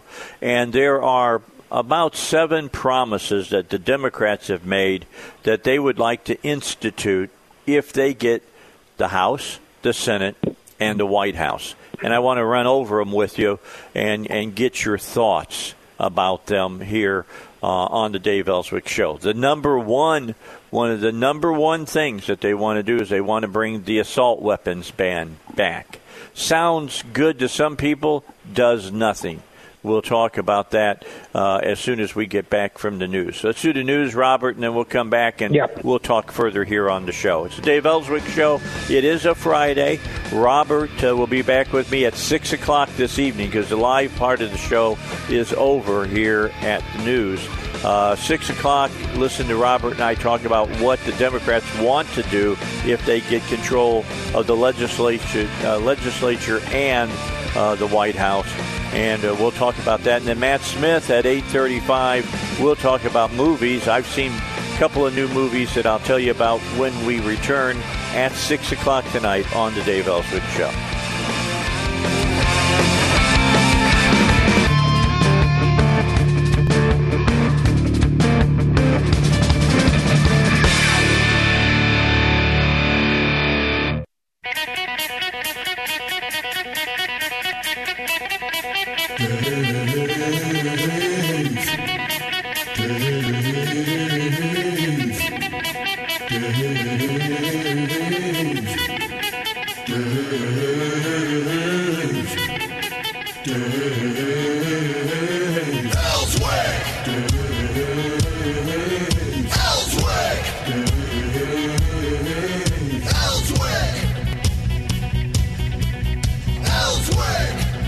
All right, let's move into the 6 o'clock hour here on the Dave Elswick Show. Robert Steinbach is with me. He joins me on Fridays from 7 to 8 o'clock, and then again from 6 o'clock till 6:30. Good to have him along with us. Typically, Chris Corbett is with us. He's not today. He should be back next week. There's a lot at stake at what's going on in Georgia with the election of two state senators from that state. Now, some things have changed. Tillis has won in North Carolina. He's won there, and up in Alaska, Douglas has won, which puts us at 50 as far as that's concerned. But we would like to get 51 and 52 because the Democrats have 48, so if they won both of the senatorial positions in Georgia, you would have a tie of 50-50. And, of course, to break the tie, if Biden is, in fact, going to be our next president, not just president-elect, but president the 20th of January, then we have a situation where the vice president breaks the ties, and that would be Harris. And so you would have a Democrat. So let's just talk about some of the big deals that are sitting out there that the Biden campaign talked about during the election, that the Democrats have talked about during the election as well. Number one, Biden has said throughout his campaign that he's been open about his intention to pass restrictive gun laws if he's elected president. According to his official campaign platform, Biden would urge Congress to renew the 1984 federal ban on assault weapons. In addition, he says he would propose a buyback program for assault weapons. Furthermore, a Biden administration and democratically controlled Senate would almost certainly pass further legislation banning the sale of firearms and ammunition online. That's a lot just in that first one that's on the line, Robert. Okay. Question. There's no debate. Okay. Yeah. Did I lose you for a second? I'm sorry. I lost There's you. no debate. There's no question that the Democrats are anti-gun, anti-Second Amendment. I'm not trying to be hyperbolic. Ask them. Ask them what they think of gun rights, what they think of the Second Amendment. And they'll give you some baloney pablum about, well, the Second Amendment means you carry a musket. Last time I checked, you lefties were big fans when the Supreme Court discovered rights that are not clearly written in the Constitution. But when the Supreme Court regarding the Second Amendment says, yes, the Second Amendment is an individual right, that one you're ignoring. It's a selective recognition of rights that's truly remarkable. Meaning, I, as a conservative, while I don't necessarily agree with all of the decisions of the Supreme Court, I've said repeatedly on this show, the Supreme Court's decided such and such issue, so that issue is now done, at least for the present time. But not the left. And so they will continue to try to chip away at your gun rights and tell you, no, you don't have a right to own a particular rifle. No, you don't have a right to defend yourself. None of these rights are the core of the Second Amendment. And that is just an absurd reading of the Second Amendment. I get it. that they don't like gun rights. Josh Silverstein, who's been on your show, of course, many times, and welcome so, is an honest leftist. You know what he says? He goes, oh, well, yeah, the Second Amendment certainly allows that. I just wish we could repeal the Second Amendment. So he's honest about what most lefties are liars about. He says, I just don't like it. Sure, I get that. No problem. You're entitled not to like it, and you're entitled to say we should repeal it. But what he doesn't say is that the Second Amendment doesn't guarantee the rights that we know that it does. And we have a right to bear. Oh, well, you see, the AR-15 is a military assault, yada, yada, make-believe, nonsensical language weapon. Okay, so I can use a hunting rifle? Because, you know, the hunting rifles of today are the military weapons of yesteryear. And the AR-15 is less potent a killing machine than the weapons that it replaced, than is the M1 and the M14. So is that what you want, a better killing machine? The left don't even understand how firearms work. They just don't like them. They're entitled not to like them. They're just not entitled to rewrite the Constitution to their whims of the day, and that's why they believe in this nonsensical notion of a living Constitution, i.e., that is, translation is, we don't like the words, we'll redefine the words. It's make-believe, Dave. Yeah, well, I agree with you on that. And the other thing is that, you know, the assault weapons ban came down to, did the gun look bad? I mean, look, Boxer and Feinstein both admit they sat down with a gun catalog and said, ooh, that one looks really dangerous. It was no more dangerous than a regular hunting rifle, but that looks really kind of dangerous. So they put it in the assault weapons ban. That's the way they did it. It's nonsensical is a great word for that. All right, number 2, free college tuition. Now, this is going right off of the platform for Biden. He openly endorsed Senator Bernie Sanders' plan for free college tuition. According to his campaign and to his campaign website, Biden will present legislation to Congress which, quote, makes public colleges and universities tuition-free for all students whose family incomes are below $125,000. According to expert estimates, CBO and others, the cost of this plan would total over the next 10 years $1.2 trillion. And then on top of that, and by the way, they came in a lot lower than that until the CBO came in with the big number, and they wiped the number they had off of their website. On top of that, Biden pledges to enact legislation which would allow young Americans, to offset their personal student loans in bankruptcy, a move that would also cost billions of dollars. This is insanity. Robert, by the way, what does money have to do with it? Below $125,000. I thought that going to college should be based on merit. How well did you do in high school so that you can go to college and you can succeed in college? That's the way it used to be. It's not that way anymore. Now, going to college is like going to high school, I guess. Dave, let me address your latter point first, but briefly, and then go to your bigger point second. The notion of merit doesn't exist to the left, you see. Your merit, you see, they denied exam. Well, the score on that exam, that's a racist exam. Because a list of questions about whether 3 + 3 is 6 or not, that's racist. I'm obviously mocking that.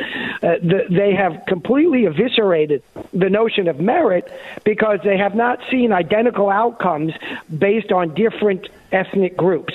Well, why would you have identical outcomes based on different ethnic groups? You don't have identical outcomes on hair color. You don't have identical outcomes on height. Why should you have identical outcomes on anything? It's seemingly silly. You don't have identical outcomes, by the way, even based on, in terms of what we call merit, based on sex. So it's just a silly notion to expect identical outcomes. There's a whole host of reasons that you don't have identical outcomes, sociological reasons that I'm talking about, of course. So the left has no choice but to deny the existence of merit to pursue their identity politics outcomes. This is what Bill de Blasio has done in New York. They have these magnet schools, and the magnet schools have a lot of Asians attending those magnet schools, greater than the proportion of Asians in the population in New York. Well, that just ain't right, according to the lefty identity politics folks. And so, you know what he wants to do? If the test produces that outcome, do away with the test. That's right. The test is the problem. Wait a second. Maybe there's some other problem out there that's producing that outcome. Maybe merit is measured by the test, and if you are not having enough of another group that you want there, you need to address the problems that are associated with that group, not the test itself. No, not according to lefties, because they're all about redefining reality when it comes to identity politics. And so their answer is, if the outcome ain't right, well, the test ain't right. So redefine the test. Do away with the test. This is what we have every day in leftist politics. And now I focus all my attention on the latter point. I've forgotten your former point. Well, the bottom line is talking about you're looking at you already dealt with it. The $120,000 stress threshold. Oh, let me say something quickly about that, Dave. Here's the thing: it's a fallacy that people who don't have enough money can't go to a public school for free or near free. There was a New York Times article about this notion, and they admitted it, but they said, but the real problem is those folks don't get to go to private schools for free. So now the problem isn't going to public school for free, because no longer are those public schools created to allow people to go to school irrespective of income. That's not good enough. My father went to public school. He got his master's degree from Baruch College. That was one of the schools talked about in the New York Times article a few months ago. The article actually came out when I was guest hosting for you. I remember pulling that article and not having enough time to pay strict attention to it. And so now going to Baruch College or any other public school is not good enough. If you're poor, you're entitled to go to Harvard or some other private school the same way someone who can pay for it is entitled to. Now, I think it's nice to be able to go to any school that you want to, the same way it's nice to be able to buy any car that you want to. But guess what? Rich people get to buy any car they want to because they have the money, and I ain't that person. But poor people can't, and I'm not going to tell a private institution that they must admit somebody even if that person can't pay the bill. That's why we have public schools, and the fact is we have some excellent public schools, and if you are of low income and you have merit, you have the credentials to get into a top-notch public school, you'll be able to get into that top-notch public school for the most part, and you won't have an issue in terms of payment because the fees will be sufficiently low or waived that you can afford it. So this is a leftist fallacy that's brought out as part of their process of attacking the notion of merit. All right. Next, and let's do one more, and then we'll take our break. Citizenship for illegal immigrants. The Biden campaign, according to their website, Biden would work with Congress, and this is what we're talking about. If he has Congress, the House and the Senate, got the majority in both of them, to provide a roadmap to citizenship for nearly 11 million undocumented immigrants. He also promises to send legislation to Congress which would re-implement DACA and ensure students living here illegally are entitled to federal aid. So what Biden Dave, is I got saying. A question for you. Yeah, go ahead. I got a question for you. I know you're reading this from an article or something, but you've been subjected unwittingly to the mind control of the left because you just read undocumented immigrants. I don't know what they are. Yeah, what is I that? know. You mean illegal aliens? Yeah, that's right. That's a quote from Biden. Undocumented immigrants. I know it is, but that's my point. They're illegal. I agree. Right. Illegal aliens. I didn't make up the term. It's not a conservative term. It's the language in the immigration law. It says these people are illegal aliens. That's the term in the statute. So, yet again, of course, the left will go, whoa, it's structural racism. No, it's the term that defines those who are here illegally. That was agreed to by Republicans and Democrats when they wrote the law. Of course, indeed. That's an excellent something point. for everybody to keep in mind. All right, let's take a break. Got to get a break in, and then we'll come back and finish up our 6 o'clock hour, half hour.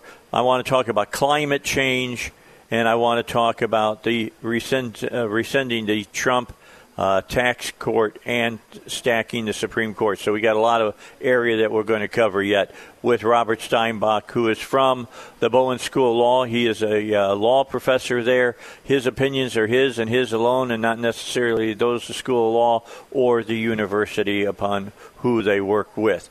About 17 minutes after 6, maybe a little later than that, here on the Dave Elswick Show. Look, we're down to just a few minutes with Robert Steinbach, so I'm going to rush through these next 3 things. I'll have Robert back on again, and we'll get into some of these things even more in depth because it's important.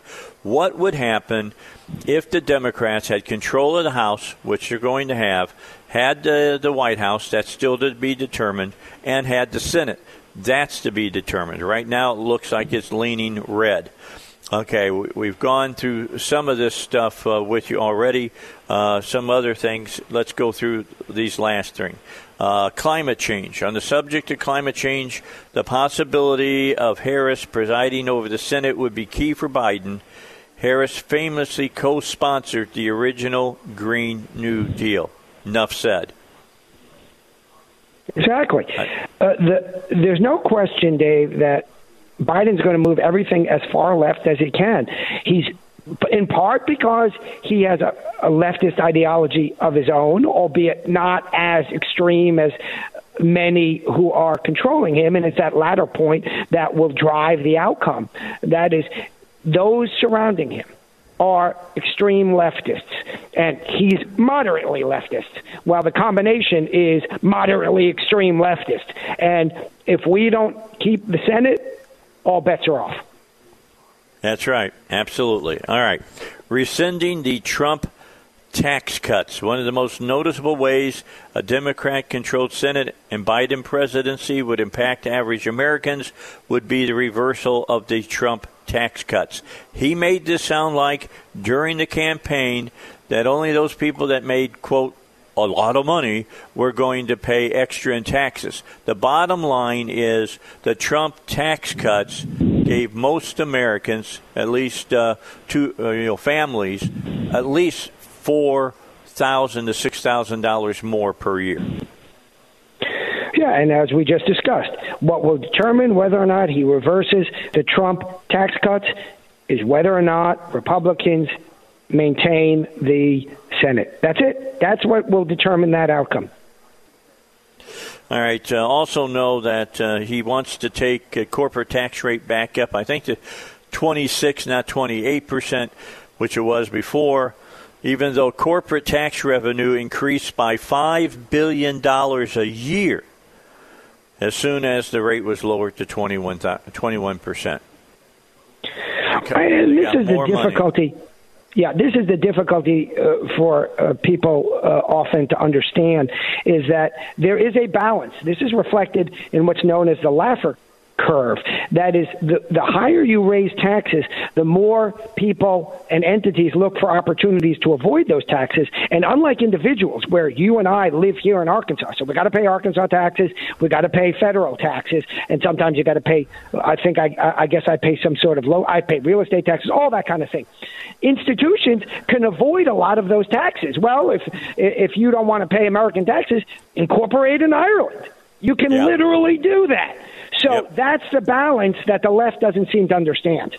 Yeah, I agree. And then finally, perhaps the most important and impactful duty of the U.S. Senate is the confirmation of judges to the Supreme Court While nominees traditionally needed 60 votes to be confirmed, Mitch McConnell and Senate Republicans amended the rules in 2016 or 17 to allow for confirmation with a simple majority of 51 votes. If the vote is tied 50-50, once again Harris would be the deciding vote. So that's something to understand. Biden would probably, if he's president, have one, maybe two opportunities, unless somebody died unexpectedly, to put in solid liberals to the court. Well, that's right. That's always the case with any president. That is, they have an opportunity with openings to fill judicial spots. The difference here is, or let me rephrase that. What I think we should start thinking about is for Republicans to do what Democrats have done all along. I don't think it's a good approach, but I don't believe in unilateral disarmament. And the Democrats have consistently fought against every conservative appointment based on their judicial philosophy. Go back. All of the close votes, Dave, were when Republicans were appointing Democrats, not the other way around. Not when when Republicans were appointing conservatives, when Republicans were appointing conservatives. Right. And so we need to be more vigilant in saying no, just say no to liberal judges. All right. We'll be back with Robert again next Friday, maybe even more so. I may have him on the middle of this week because I'd really like to talk about this last theme as well again. Thanks, Robert. Talk to you later. Matt Smith joins us now. The movie mogul of Central Arkansas owns the VIP cinemas in Hot Springs, here in Little Rock at the Riverdale 10, also at the Cabot VIP Cinema, the Searcy VIP Cinema, and the Oaks up in Batesville VIP Cinema as well. There's a couple of great movies that are playing. Now, I didn't get one of them open last week, but I didn't really get to talk about it from seeing it. I talked about knowing who was in it. I can tell you now that I've seen it. It is well worth your time to tonight if you're looking for an adult drama, one that doesn't have a bunch of special effects, and you got to pay a little bit of attention to the conversation and to the script. And by the way, the script is written fantastically. You'll want to see Let Him Go.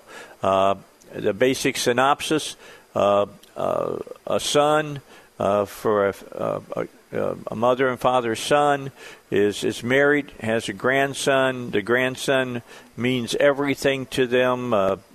He's their only grandson. I can relate to some of that, being that Eli is 3 years old, and I know how important he is to me.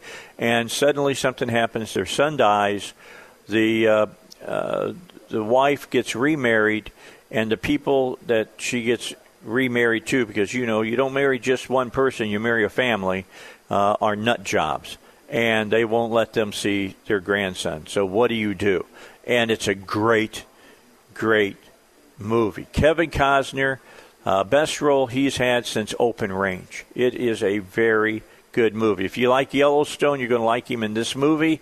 If you like Diane Lane, who I'm a big fan and have been a big fan of Diane Lane's forever, she's fantastic in this movie as well. And I don't know the name of the woman who plays the matriarch of this family, but she's awesome as well.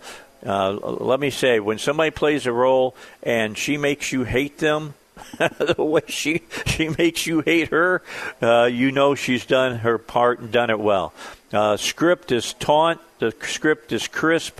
The script is well written, and the direction is really well. And the cinematography, if you're into that, you may not even know you're into it. You just go, wow, that looks really great.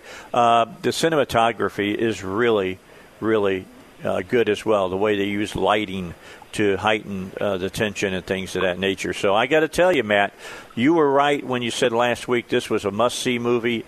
It's a must-see movie. Let Him Go. It's a great movie.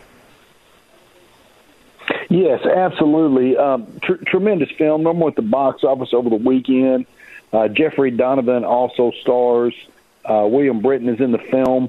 Leslie Manville plays the character you're talking about. Just a wonderful motion picture. Definitely a must-see. Like I said, number one film in the country last week. This is just a really good time if you are a fan of adult drama, if you're a fan of horror movies, if you are a fan of independent films. This is absolutely a time to be going to the cinemas. You know, film critics are losing their minds because Let Him Go is the kind of movie that a film critic loves. So, you know, there's been the past 6 months just an abundance of independent films and really good dramas, adult motion pictures, if you will, hitting the screen at movie theaters. Yeah, Can't recommend Let Him Go enough. Yeah, that's a really good movie. Here's what I'll compare it to, and you're going to have to help me just a little bit here. Who's the guy who wrote Sicario? Oh, yeah. I can't remember off the top of my head, but yes. Yeah, he's written a couple of other movies. One about the two brothers and robbing the bank, and because they were screwing over their father and their mother, and they're trying to keep the farm. And then the other one about the guy who's up north and tracking down, you know, who killed some people in a trailer house. All 3 of those movies are must-see movies. That's the way. And Yellowstone. Yeah. Yellowstone also hits. Yeah, it's really it's that kind of writing. It is so compelling. It sucks you in so completely, and it's so truthful and realistic. You want to go see this movie. It is a great film. You can catch it at all 5 locations. That's going on this week. Be sure to check it out. You know, of course, it's playing in Little Rock at Riverdale 10, and that's Riverdale10.com. We've got some other great motion pictures that are also opening today as well. You may have seen the wonderful reviews in the Arkansas Democrat-Gazette movie style section today. We are playing Echo Boomers, which the Democrat-Gazette gave an 87 today. The writer of that movie is from Arkansas. It is his debut film. It, of course, stars Michael Shannon and Patrick Schwarzenegger. It is a great motion picture. It's exclusively at Riverdale 10. Echo Boomers. Check that out. Neon Distribution released Ammonite today with Kate Winslet.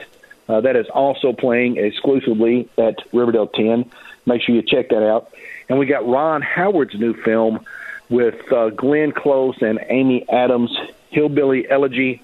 That is also at Riverdale 10, Riverdale10.com. You know, be sure to catch those 3 motion pictures playing exclusively at Riverdale. Now, Let Him Go and the new one, Freaky, both of those are playing at all 5 locations: Cabot, Searcy, Hot Springs, Little Rock, and, of course, Batesville. A lot of variety for you this weekend.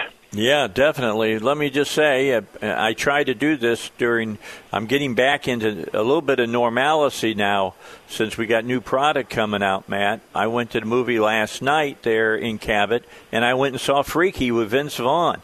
I got to tell you, I was really pleasantly surprised at how much I enjoyed the movie. I thought I was going to like it, but I really, really enjoyed it. And let me tell you right off the bat the 2 reasons that I liked it. One, I'm a huge Vince Vaughn fan. Ever since Swingers, I have been a Vince Vaughn fan. He's a great actor.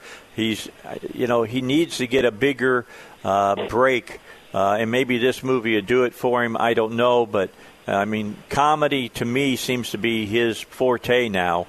Wedding Crashers and everything else that he's done, just really great stuff. But on top of that, I got to tell you that I'm the director who did Happy Death Day as well, did a great job with this movie. It's funny, as you watch this movie, the pacing of this movie follows Happy Death Day. It's got that feel to it. This director has already come up with his own feel for the movies that he directs, don't you think? Hey, what's not to love about Vince Vaughn? You know, when has he not done a good movie? I agree. Yes, I totally agree. I like the new twist on this film. I expect it to be a big box office for that film this weekend. The biggest movies that we've had at the box office the past 6 months. Tenet done very well at the box office. Unhinged did well at the box office. New Mutants did well at the box office. But, of course, all of those were out back in August. And then now we've had a hit with Let Him Go, and I do believe Freaky this weekend will fall into that same category. I expect this film to be extremely popular. Vince Vaughn is popular. The storyline is funny, like you said, and it throws in some elements of the slasher film / comedy. You know, I think it's there. Yes, I agree 100%. Yeah, it was fun to watch. It had some good moments of tension. Vince Vaughn is just hilarious. Basically, this is Friday the 13th meets Freaky Friday. Basic. That's it.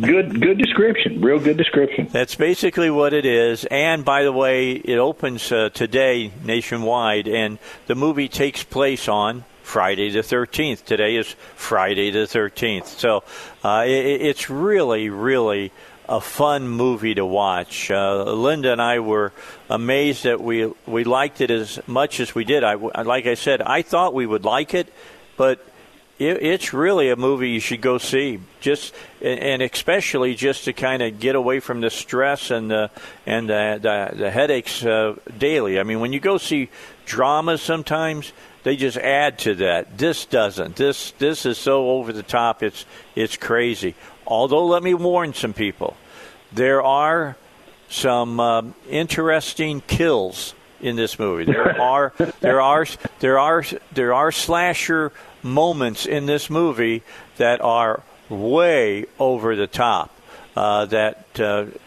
If you're not going to be ready for them, they're going to come out of nowhere. I'm just telling you, it's cool the way that he did them. I really give him credit for that.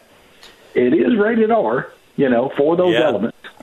Yeah, it's not. Sure. It's not because of nudity, and I guess you could say a little bit because of language, because there's a few F-bombs that are dropped, but it's because of the violence that shows up in the. Yes. To be honest, in the first 15 minutes of the movie, you're going to get assaulted, but let me tell you, when you get to the wood shop, it gets really violent. Well, Vince Vaughn is playing a serial killer. Yeah, that's right. In this comedy slasher film, so you should be expecting that.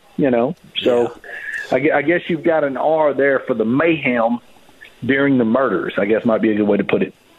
And I have to say, towards the end of this movie, that they have the biggest butcher knife I've ever seen in a slasher movie, in their homage to kind of Halloween. But oh my God, could they've got that thing? That thing looked almost like a machete. Well, but that is actually part of Vince Vaughn's character's name. I mean, he is called the Butcher. That's right. in this movie, so he needs that knife. Yeah, the Blissville Butcher needs that knife. That's Blissville. What a name! I laughed my butt off. They're panning. There's a scene right at the beginning of the movie where this teenage girl is going to school, and it pans, and you see the name of the town, and it's called Blissville, and I just burst out laughing in the theater. Blissville. What a great name!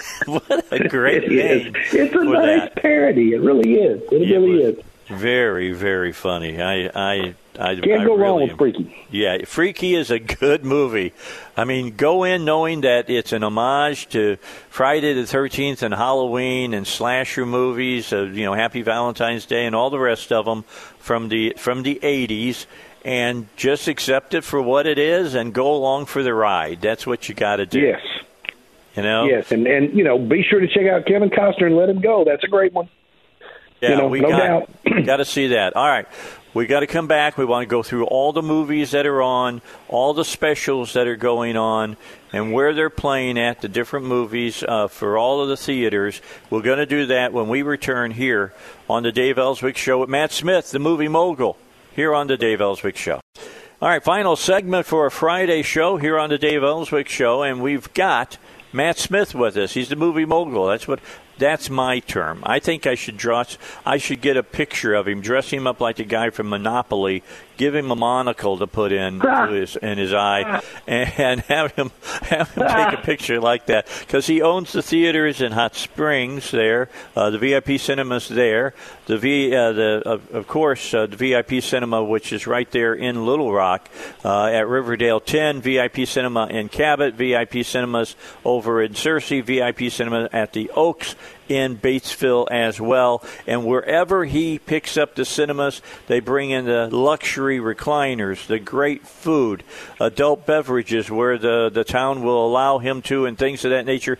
It's a great experience on top of great entertainment. I have nothing but admiration and respect for what Matt Smith has done for the local movie business here in Central Arkansas.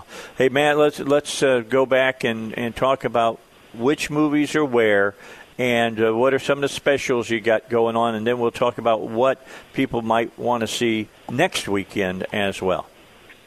Absolutely. Well, when you're talking about specials, of course, Tuesday night, all of the tickets for every movie we're playing are just $5. That's every Tuesday night, all movies, all features, all seats, everyone in for just $5. Wednesdays, you get a free bag of popcorn with every ticket purchase. That's every Wednesday. Movies, we got a few that we're playing on the screen. Those tickets are always $5, 7 days a week, all movies, all showtimes. Today, we brought back Guardians of the Galaxy. That's back on the screen today. And we are still playing Toy Story from 1995, celebrating its 25th anniversary. Those tickets are just $5. So be sure to check those out. And, new this week, Freaky. We just talked about that film with Vince Vaughn. It's playing at all 5 locations. And, of course, Let Him Go with Kevin Costner. You can catch that at all 5 locations. Guardians of the Galaxies at all the theaters. We're still playing Come Play, which is number 1 at the box office 3 weeks ago for Halloween weekend. Spell is still on the screen. Love and Monsters still on the screen. You can check those movies out at all of our locations. In Little Rock, it's Riverdale10.com. That's the website, Riverdale10.com. And at Riverdale 10, we have exclusively Ammonite from Neon Distribution, starring Kate Winslet. We're also playing Hillbilly Elf, directed by Ron Howard. It's going to be an award winner, and Chloe Adams. And we have Michael Shannon in Echoers. That's exclusively at Riverdale 10. And, of course, the writer of Echo Boomers, the man who wrote the film, is from Maumelle, Arkansas. So be sure to check all that out at Riverdale10.com. Now, at all the locations, we've got nachos for just $3. You can get a bag of popcorn for just $1. And, of course, we have candy for only $1. All kinds of concession specials. Just click Welcome Back Concession Specials at the websites. Of course, that's CerseiCinema.com, Hot Springs VIP.com, CabotVIPCinema.com, and OaksVIPCinema.com. Be sure to check those out. Or, hey, just go to Riverdale10.com and click Theaters, and they'll all pop up. So a lot of specials, a lot of great movies, a lot of things going on this weekend for you to check out. New movies are coming online every week. Next week on the 20th, we have Vanguard, starring Jackie Chan. New action film from Jackie Chan. That starts on the 20th. And Thursday night, we have the... Let me throw in here that it's directed by Stanley Tong. Now, for any of you who are real Jackie Chan film fans, you know that Stanley Tong directed and did the stunts in some of the greatest Jackie Chan movies back in the 90s, like Rumble in the Bronx and First Strike and things of that nature. So it's their first pairing in a long time, and I can't wait. Thursday night, we've got the special Jackie Chan film event at 7 p.m. for that movie. A lot of behind-the-scenes footage and special commentary on the film with an introduction and some commentary following the movie credits with Jackie Chan. So be sure to check that out. That's just Thursday night at 7 o'clock. Also starting on the 20th, The Last Vermeer, which is set in World War II and stars Guy Pearce. And also on the 20th, we have Buddy Games, which is a comedy that starts on the 20th with Kevin Dillon and Dax Shepard. And it is hilarious. That is a good comedy, Buddy Games, that starts on the 20th. 25th, we'll have Crude's The New Age, PG, brand new film from Universal Pictures. Be good for the whole family right in time for Thanksgiving. So be sure to check all those out. Those are coming up. Focus Features has a movie called Half Brothers that starts on December the 4th. Lionsgate has a movie called Fatale that starts December the 18th.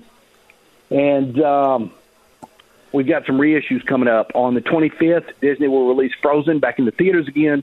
And on November 20th, we'll have the reissue of The Santa Claus with Tim Allen.